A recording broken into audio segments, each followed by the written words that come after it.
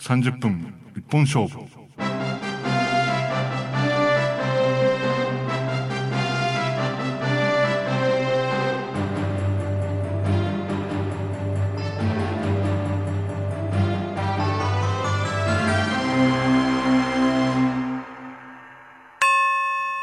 さあ30分一本勝負ですけども、最近ちょっと考えていることがあって、よくツイッターとかブログを覗いてると、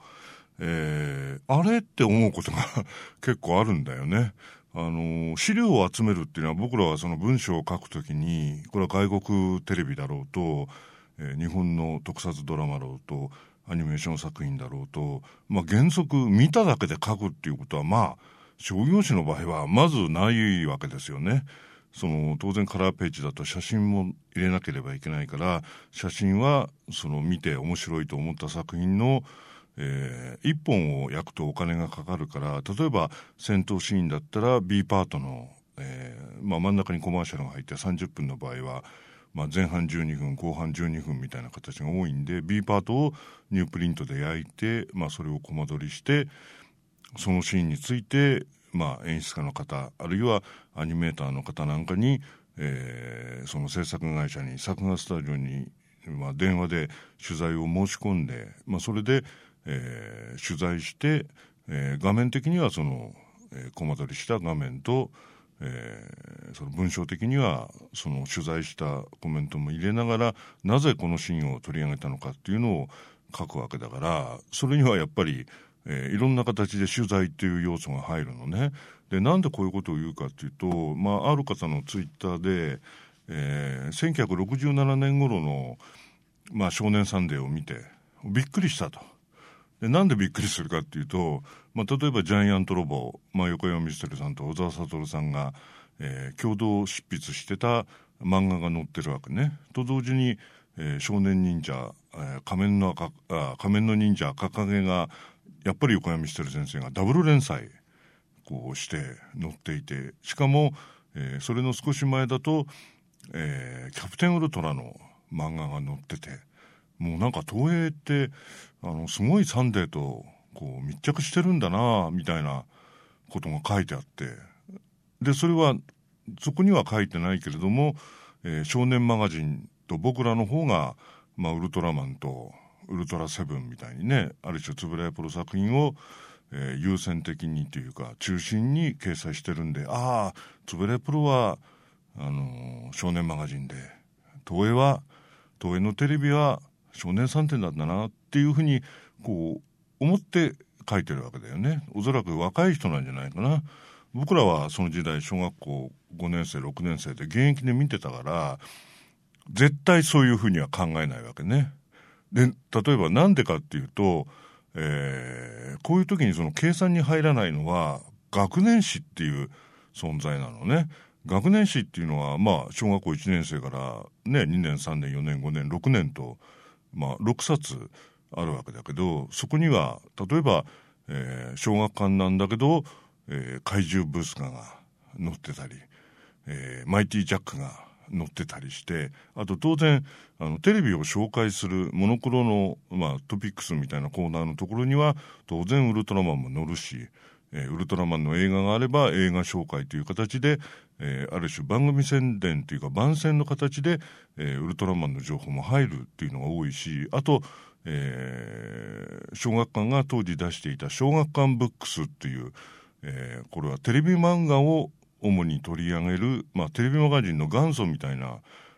小学館がテレビを漫画でパッキングするっていう方法を編み出したわけだけど、それはなぜかっていうと、お化けの九太郎、おそ松くんっていう2本柱があったのね。ギャグ漫画のブームを生んだ。でこれは両方ともアニメになってるから、原作のおそ松くんと、お化けの九太郎と同時にパーマン、そして、キャプテンウルトラ、サンダーバードもここで漫画になるのね。これ中条健太郎さんが、お書きになったりするんだけど、それにジャイアントロボ、あとグラビアページなんかだとウルトラマンも取り上げられたりして、ある種、テレビのアニメや特撮の漫画を読みたいと思ったら、この小学館ブックスっていう月刊誌を僕らは当てにしていたわけね。と同時に例えばウルトラ Q の漫画っていうのは集英社が出していた、少年ブックというのに、載ってたのね。これ毎月連載と同時に放送が始まったら、当時は非常によく売れていたカッパコミックスの、大判の、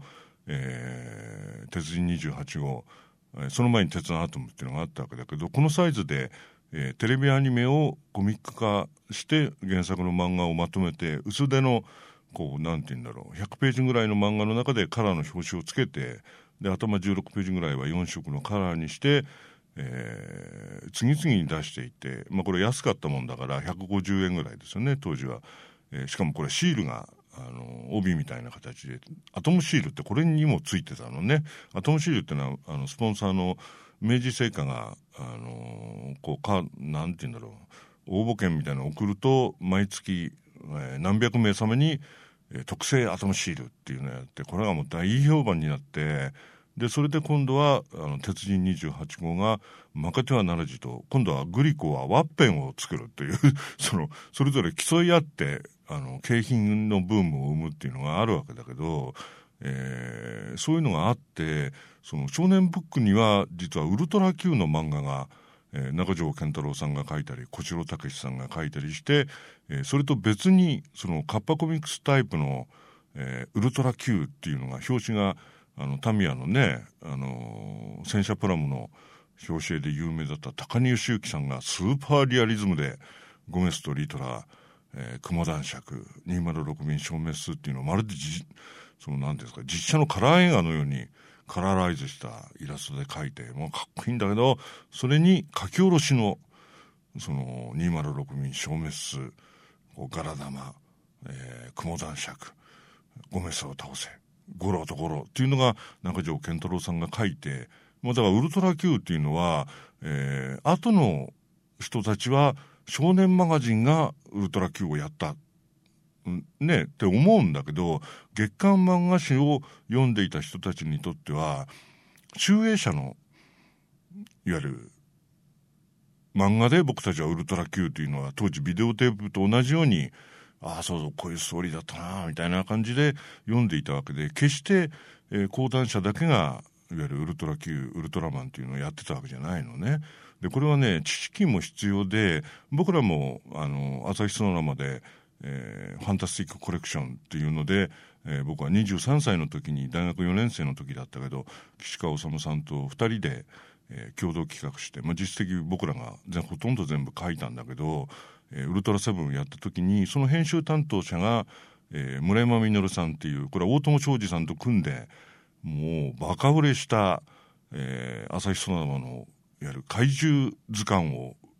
作った生みの親の編集者なわけだよね。内部使いみたいなのを組織的にやって、あと例えば円谷プロだけではなくて、一冊の怪獣図鑑の中に円谷プロ、東映、東宝、外国映画みたいなのを全部パッキングするという、ある種オールマイティ図鑑みたいなもので、初めて映画会社の枠を超えてやったのは、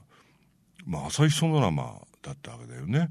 でそれで村山さんに聞いたら、こういうのはね、池田君、そのスーパージェッターから始まってるんだよって村山さんが言うのね。それどういうことですかって言うと、当時 TBS がねみたいな、こういうキャラクタービジネスのモデルになるのはディズニーなんだけど、ディズニーってどうやってやってんだろうって言って、 TBS と日音ってね、その版権管理の会社があるわけだけど、そこが、アメリカのやり方を少し勉強して、こうやればいいのかと。でそれまで例えばエイトマンとかね、月光仮面とか、七色仮面とか、あまたのヒーローものはあるけれども、実写にしろアニメにしろ、それを商品化するときは優先順位で、最初に例えばノートのメーカーでノートの絵にしたいんですけど、ありがとう、ノートにしてくださいと。もちろんそのギャランティーはもらうんだけども、まず声をかけてくださった方が第一号と。優先順位なのね。最初に声をかけてくれた人に権利を渡していたっていうやり方だった。非常に古典的なやり方だよね。でところがどうもディズニーってそうじゃないらしいよっていうことを聞きつけて、で調べてみて、よし、僕らもその版権発表のその8回をやろうと。でその TBS がマスコミを全部集めてこういうアニメを放送しますと。それについては関連商品のマーチャンダイジングはこういうやり方をしますと言ってオーディション制をそこに投入するわけね。いわゆるノートを作りたいっていうのが例えば4社あったとしたら一番条件のいいところにじゃあお宅に1ヶ月先行して出してもらいましょうと。例えば全部の出版部なんていうかノートが全部1万部だったのにうちは1万5,000作りますと。いろんなところに並べますと。作品の宣伝になるわけだよね。あるいは例えばうちは1割権利品の上にノベルティをつけましょうと。でそういうさまざまななんていうかビジネス的な、駆け引きをそのスーパージェッターからやるようになってその次の冒険ガボ天島も TBS と日音がそういうふうにやってで逆に集まったマスコミとそのなんか関連商品の会社の人たちはそうかこれがいわゆるこのテレビ番組みたいなあるいはキャラクター商品のいわゆる商品化なのかとこうやってやりゃいいんだっていうのがある種規範になって、スーパージェッターだから昭和40年ぐらいだよね。それで次に冒険家ボテンチンが上がってその次が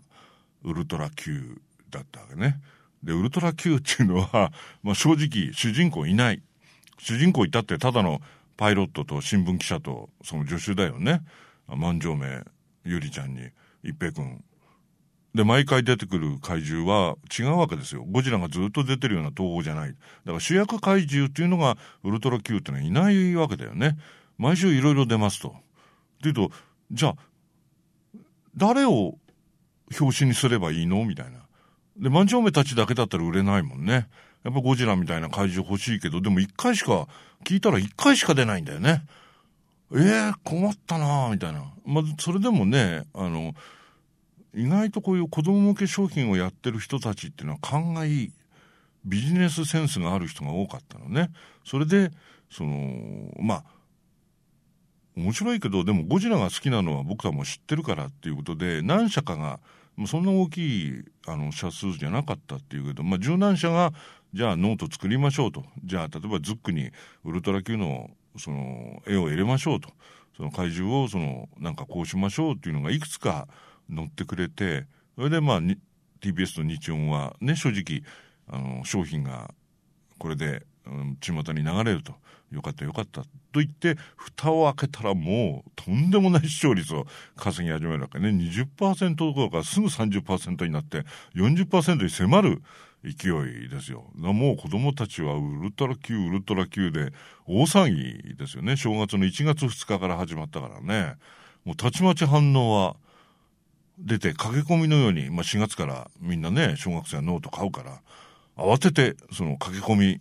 で作らせてくださいって子供たちの動向を掴んだメーカーが駆け込んだわけね。それで、ウルトラマンになった時に円谷プロ TBS 的にはウルトラマンというのはウルトラ Q の続編ね。それタイトルオープニングタイトル見てもわかるけどウルトラ Q っていうのがこう出てバーンと割れてあれは爆発エフェクトって合成した中野実さんは言うんだけどあれは円谷英二の親父の命令だからみたいな。ウルトラ Q がカラーで出てさみたいなバーンと中から破裂して真っ赤なあれをバックにしたウルトラマンっていう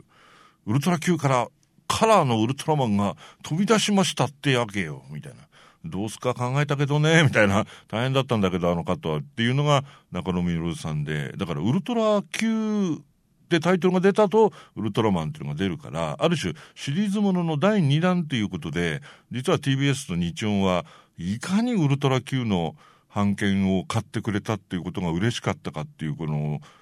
実例なんだけどウルトラ Q を買ってくれたところには自動的にウルトラマンは作ってくださいと優先的に OK 出しますと。それは大事ウルトラ Q がもう商品は飛ぶように売れてたからねそのシートも含めてそれはもうみんな大喜びでウルトラマンっていうのはウルトラ Q のなんだかんだで 3,4 倍の商品数を誇ったんじゃないかな。それで売れるようになってだからある種そういうオーディション制だからここに独占っていうのは実はこの少年向けのヒーロー番組にはあまり馴染まないなくはないんだけれども馴染まないやり方だったのね。それで先物買いで、講談社の僕らはウルトラ Q っていうのは撮影中からマークしてて、絵物語で書いたり、写真物語で特報みたいな形でこんな怪獣が出ますってもうペギュラをすっぱ抜いたりとかね、なかなか僕らは冒険的な記事のやり方をして、そして逆に少年マガジンはね、僕らの弟雑誌だけれども、内田勝さんっていう編集長が独特の嗅覚でどうもこれはいけるんではないかと。ちょうど梅津和夫さんのね、半魚人みたいな、やっぱりあれも怪物ものだよね。それを紙面でもうあらゆる少年読者を奮い上がらせてた。もう半魚人っていうのはトラウマだよね。もうモタンゴ級のトラウマですよね。僕黒年番号が取ったら完璧だよねっていう、黒年番号に読ませてやるよって思うぐらい日本離れしたストーリーなんだけど、それの最終回にウルトラ Q っていうのは初めてカラー写真で特写のね、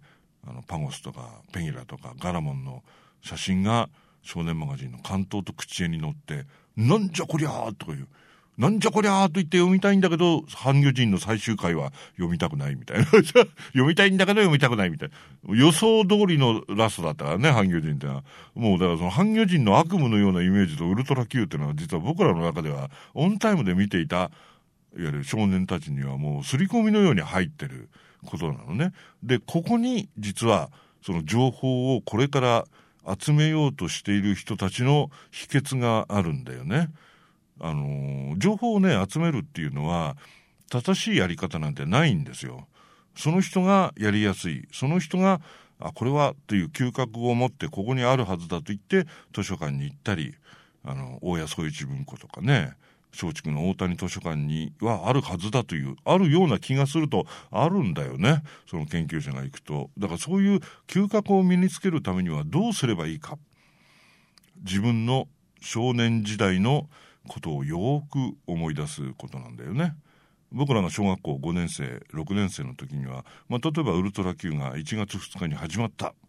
見た、面白い、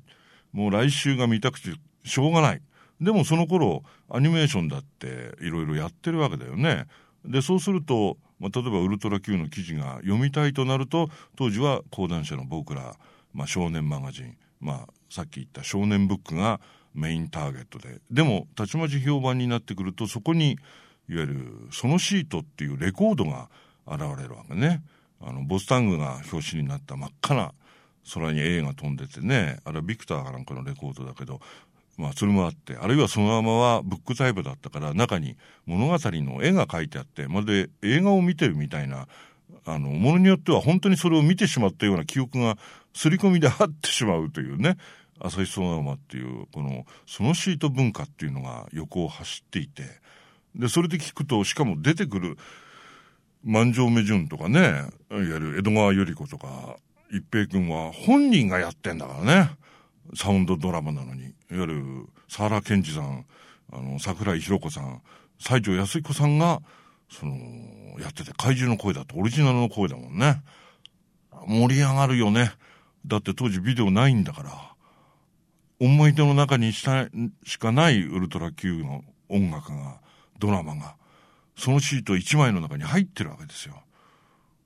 しかもこれシナリオを金城哲夫が書いてんだから、本物だよ。全員本物がやってんだからね。偽物じゃないわけよ。だからウルトラ Q って28分ってよく言うんだけど、でもいや待てよ、そのシートのあれも入れないとまずいんじゃないのみたいなで俺たちは思うわけね。でそういうそのシートがあると同時に、子供新聞っていうのが当時あったのね。朝日小学生新聞、毎日小学生新聞、あとよく学校の廊下に貼ってあった少年写真新聞っていう、これはなんだって創刊直後にゴジラの特集号をやるぐらい特撮とは縁が深い。だってスターウォーズまでやってたんだよ。特撮とかアニメになると子供に受けるの分かってるから、いわゆる掲載許可をもらって、宣伝になるからね、小学生に知ってほしいわけだから、小学校の廊下に貼られる写真新聞だから、必ずアニメーションといわゆる特撮ヒーロー番組、あるいは特撮の大作映画、アニメーションの長編漫画映画っていうのはよく少年写真新聞の表面のねカラーのところに一番かっこいいカットを描いてよく小学校に貼ってあったもんですよ。でもそんなの今集めようと思ったってなかなか集められないよね。だからないことになっちゃうわけね、今の人が調べようとすると。と同時にさっき言った小学館の学年誌にこれみんな情報関係が載るわけね。もちろんイラストとかそういう少年マガジンみたいなものは載らないけれども、でもやっぱり子どもたちに評判だから、番宣で扱える、2ページとか3ページぐらいの中で、でも例えばそのウルトラ Q とね、その後になるけど東映の悪魔くんとかそういう関連の商品を集めるとたちまち5ページ作れちゃうわけですよ。しかもイラストで描いたっていいし、学年誌の場合はね。それと載っている、例えば帰ってきたウルトラマンなんていうのは学年誌で、坂口翔さんがウルフ街のね漫画を描いてアニメーションのフームーンの監督さんもやって、あれも手塚アニメの中では24時間アニメ系の中ではフームーンって最高傑作だけど、坂口翔の力だけどね、坂口翔さんが描いたマットのね、まだメカが決まってなかったみたいで、独自のマットのメカが出てきて、で怪獣も全部ねまだ決まってなくて、坂口翔ならではの、坂口さんってすごい背の高いウルフガイがそうだけどひょろっとした主人公を描いて、ウルトラマンもねなんかちょっとひょろっとしていいんだよね。これ物語でこれは学年誌に載ったんですよ。でそれで小学館のね上野さんっていうのは円谷英二の写真集で復刻も竹内宏さんが協力して作ってくださったあれの編集担当者っていうのはその上野さんっていう円谷プロとは深い付き合いのある小学館の編集者なんだけど、本当はウルトラセブンの権利がもらえる寸前まで行ってたんだってね。要するに少年サンデーがウルトラセブンを取れるギリまで迫っていたんだって。でもところが紙一重でいわゆる少年マガジンにと僕らの方に、だからその月刊誌と週刊誌の両方に漫画と記事が載るっていうのが当時やっぱりテレビ局の TBS と円谷プロにとってはもう見逃せない。僕らってのはもう人気漫画いっぱい載ってたからね。でところが小学館には月刊漫画誌ってのがないんだよね。学年誌はあるんだけど、いわゆる少年月刊漫画誌ってのは小学館はないんですよ。だもんだからある種少年サンデー単独では押し切れなかったんじゃないかな。まだ小学館ブックスもできる寸前か出たばっかりの頃で、信用がなかったっていうこともあって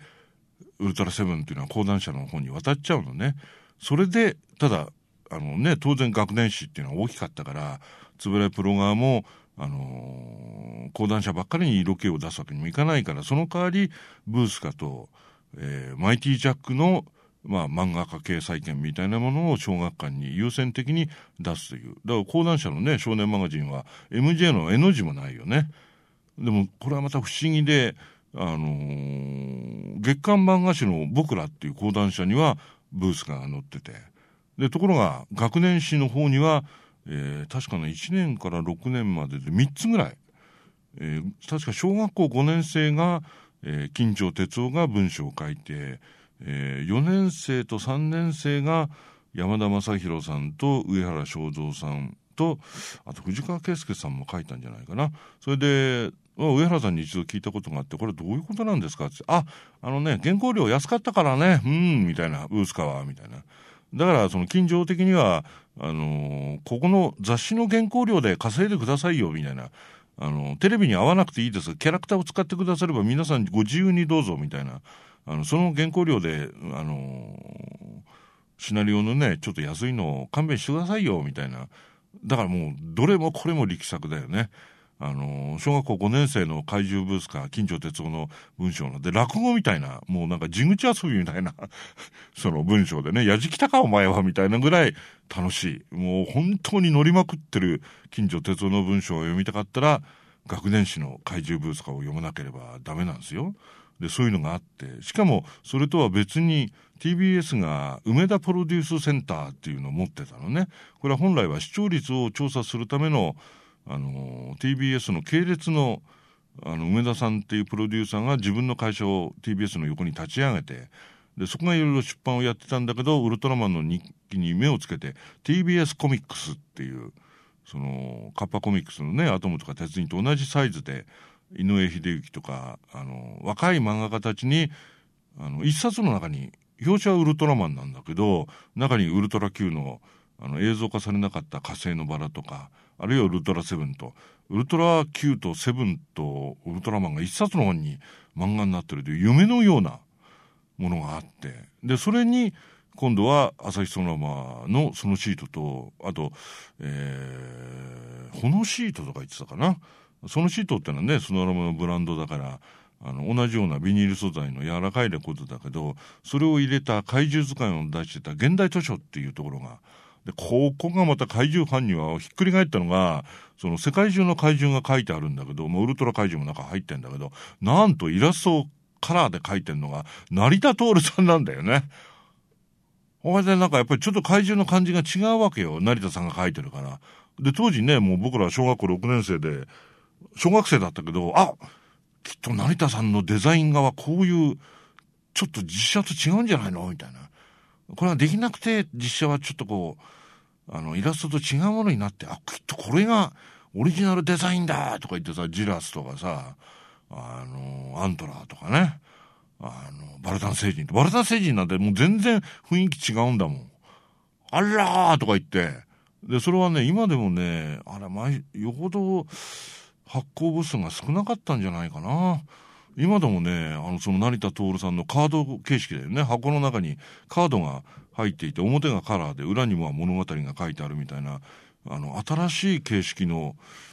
カラーブックスだったんだけどでそういうのはいっぱいあったのよ。サンダーバードでもね A4 版のカラーとモノクロをこうやって50枚ぐらいスチール写真的なそのカードだよね。でも A4 のサイズなんだよ。それが箱の中にボール紙の箱の中に入ってサンダーバード写真集みたいなこれ小玉プレスかなんかが出してたのかな。だからそれはもう月刊誌とかそういう週刊誌とは別のところであったわけですよ。でしかも例えばテレビだってコマーシャルでウルトラ Q のコマーシャルってのはなかったけど番組コマーシャルあったよね。でウルトラマンウルトラセブンの時代になると今度は丸さんとかサンダーバードって今井科学みたいなコマーシャルがのべつ幕なし子供が見てる時間流れてるわけね。でそれは今となってはもう要するに手に入らないわけですよね。今井科学のサンダーバードだけはね僕らが見つけ出して LD の中に入れたりしたんだけど例えば僕なんかは1975年にベータマックスのビデオを買うわけだけど当然コマーシャルはカットしたかったんだけどめんどくさいからねコマーシャルカットっていいやって言って撮ってしまってスペース1999なんてねオンタイムだから主題歌がレーザーディスクでねスペースが出た時に、提供してくれっていうんでちょっと寝ぼけてるよってベータ版で撮ったねスペース199の荒木一郎が歌ってる主題歌って日本オリジナルのものだけどそれは一応僕のテープで要するにやったのね。でそういうところにも当然コマーシャルが流れてて例えば今ね戦隊シリーズだってライダーだってどんどんコマーシャル流れるじゃない。僕なんかいつもさウィザードとか見ててさいや予告とかねはいいんだけどこのマクドナルドのこのコマーシャルを入れないとウィザードのビデオ映像って完成しないよなみたいな。この30分をパッキングしてくれればいいのにみたいな特別許可を取ってね。だから逆に言えばオンタイムを取ってることっていうのに今とても意味が出てきたのね。だってあれの流れているね今週から例えば12月8日から公開される劇場版のホーゼとほらウィザードのやつなんてもうのべつ幕なし公開直前流れてたじゃない。でもあれはDVD の中に全バージョンは入らないんじゃない。長めのやつもあったし短めのもあるしあと絶賛公開中ってのが当然あるわけじゃない。1週間ぐらいは流れるからというと12月8日公開っていうのと絶賛公開中っていうのがあるわけだよね。というとその両方を手に入れるためにはオンタイムに撮っておかないと多分 DVD には入らないんじゃない。あと例えばオンタイムでさ下にさなんとか様にプレゼントって下にテロップが流れることあるじゃん。あれだって DVD には入らないっていうことになると、僕らがオンタイムで見たものを手に入れるためには、僕らが個人で撮らなければ、僕が見たウィザードっていうのは取り戻せないわけだよね。東映さんが作ったって僕んちのテレビモニターに映ってたものと違うわけだから、それと誠に不遜な言い方をすれば、僕にとっては本物じゃないわけよ。で、そういうその情報の差別化の感覚だよね。で、そういうのを持ってないとダメなんだよね。昔僕はその外国テレビ同人誌だったけどね、バンダっていうので、もうちょい鬼競馬アイアンサイドと刑事コチャックっていうのを語らなければいけないときに、もちろん僕らもビデオを持ってた。でも全部を撮れてたわけじゃない。まして古いアイアンサイドなんか。じゃあどうしたか。大谷総一文庫っていう週刊テレビガイドを、かなり持っていた、そういう施設の大谷総一さんが建てた大谷総一文庫とマスコミのそういう調査資料をやる人たちのために週刊誌と、単行本と、単行本よりはもう週刊誌、月刊誌、マスコミのそういう雑雑誌だよね。それを持っていて、でそこに4ヶ月間ぐらい通ってコピーするお金はないから、手で鬼競馬アイアンサイドのストーリーを200何十本映したよね。鬼競馬アイアンサイドで、そこにはゲストスターも書いてある。でそれを僕らがテレビでつけていたメモおよび英文の資料と照らし合わせて、ストーリーのいいのをマーキングして、そのゲストスターを掴んで、それで同人誌のバンダっていうのに鬼競馬アイアンサイドって2回に分けて書いたわけだけど、刑事コチャックも2回に分けて書いたんだけど、そうやっていわゆる作品を決して記憶の中だけで書いてるわけではないのよ。ところが今はインターネットっていう安直に叩き込むと出てくる鬼競馬アイアンサイドなんて何が書いてある？そこに何にもないよ、はっきり言って。見ていた僕が確信を持って言うけど何もないよ。少なくとも外国テレビに関しては英語が読めれば、外国のサイトを呼び出すこともできる。でも外国のサイトにだってオフィシャルな資料は書いてない。ファンの子が書いてるだけだよね。だか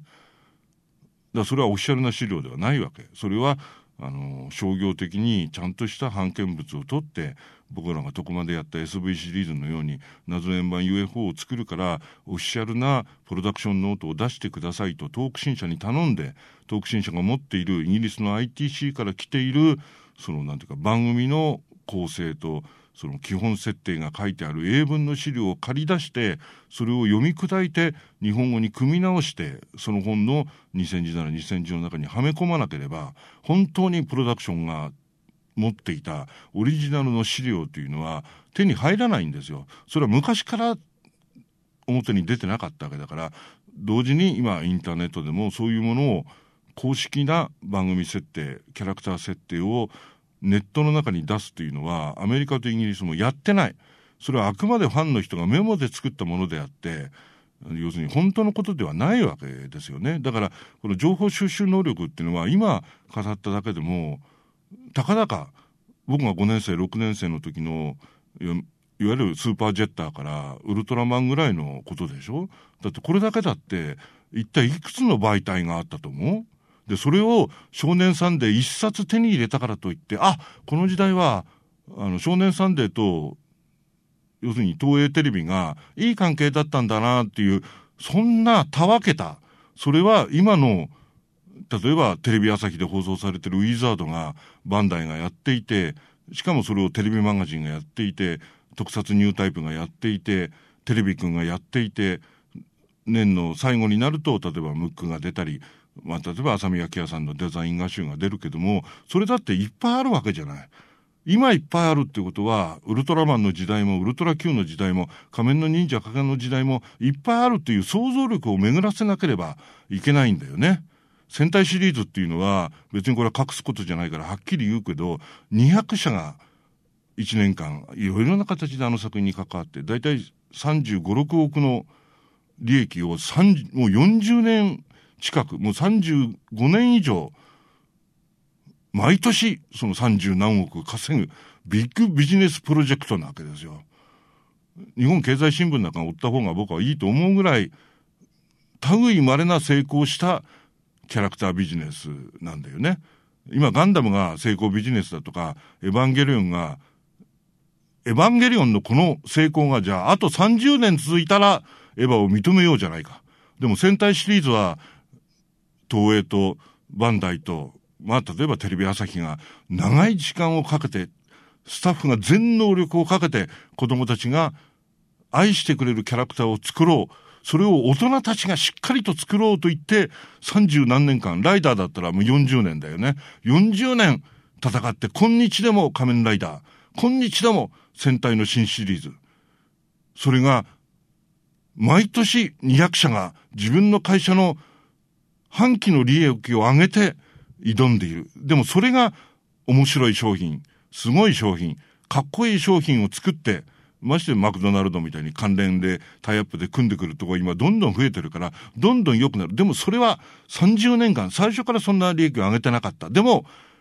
必ず成功する。必ず行くって言って、アイデアだけは出せと言って、みんな懸命に頑張ってきたことが、このビジネスモデルを生んでるんだよね。申し訳ないけども、安直にパチンコや、要するにカードゲーム系のところをメインスポンサーにしている今のアニメの要するに考え方というのはおよそその近視眼的な考え方だよね。残念だけど、要するに戦隊と仮面ライダー、ウルトラたちがやってきたことよりはもっとタイムスパンの短い目先の利益だけを追っているから才能を使い切れないっていうことははっきりもう言っといた方がいいと思うから言うけれども、実は戦隊シリーズライダーっていうのはそういう日本で唯一成功した30何年続いている、来年も再来年も続けていくビジネスモデルだということをぜひ分かってほしい。もちろんキャラクターが好きなのもいいけれども、それでたくさんの大人たちが食べていて子供たちが喜んでるっていうことがやっぱりめでたい、やっぱり僕たちが語るに値するジャンルだということもぜひその情報の集め方と同時に分かってほしいというそういう話でした。それではまた次の30分一本勝負でお目にかかるというのは変なんですが、語りたいと思います。それでは。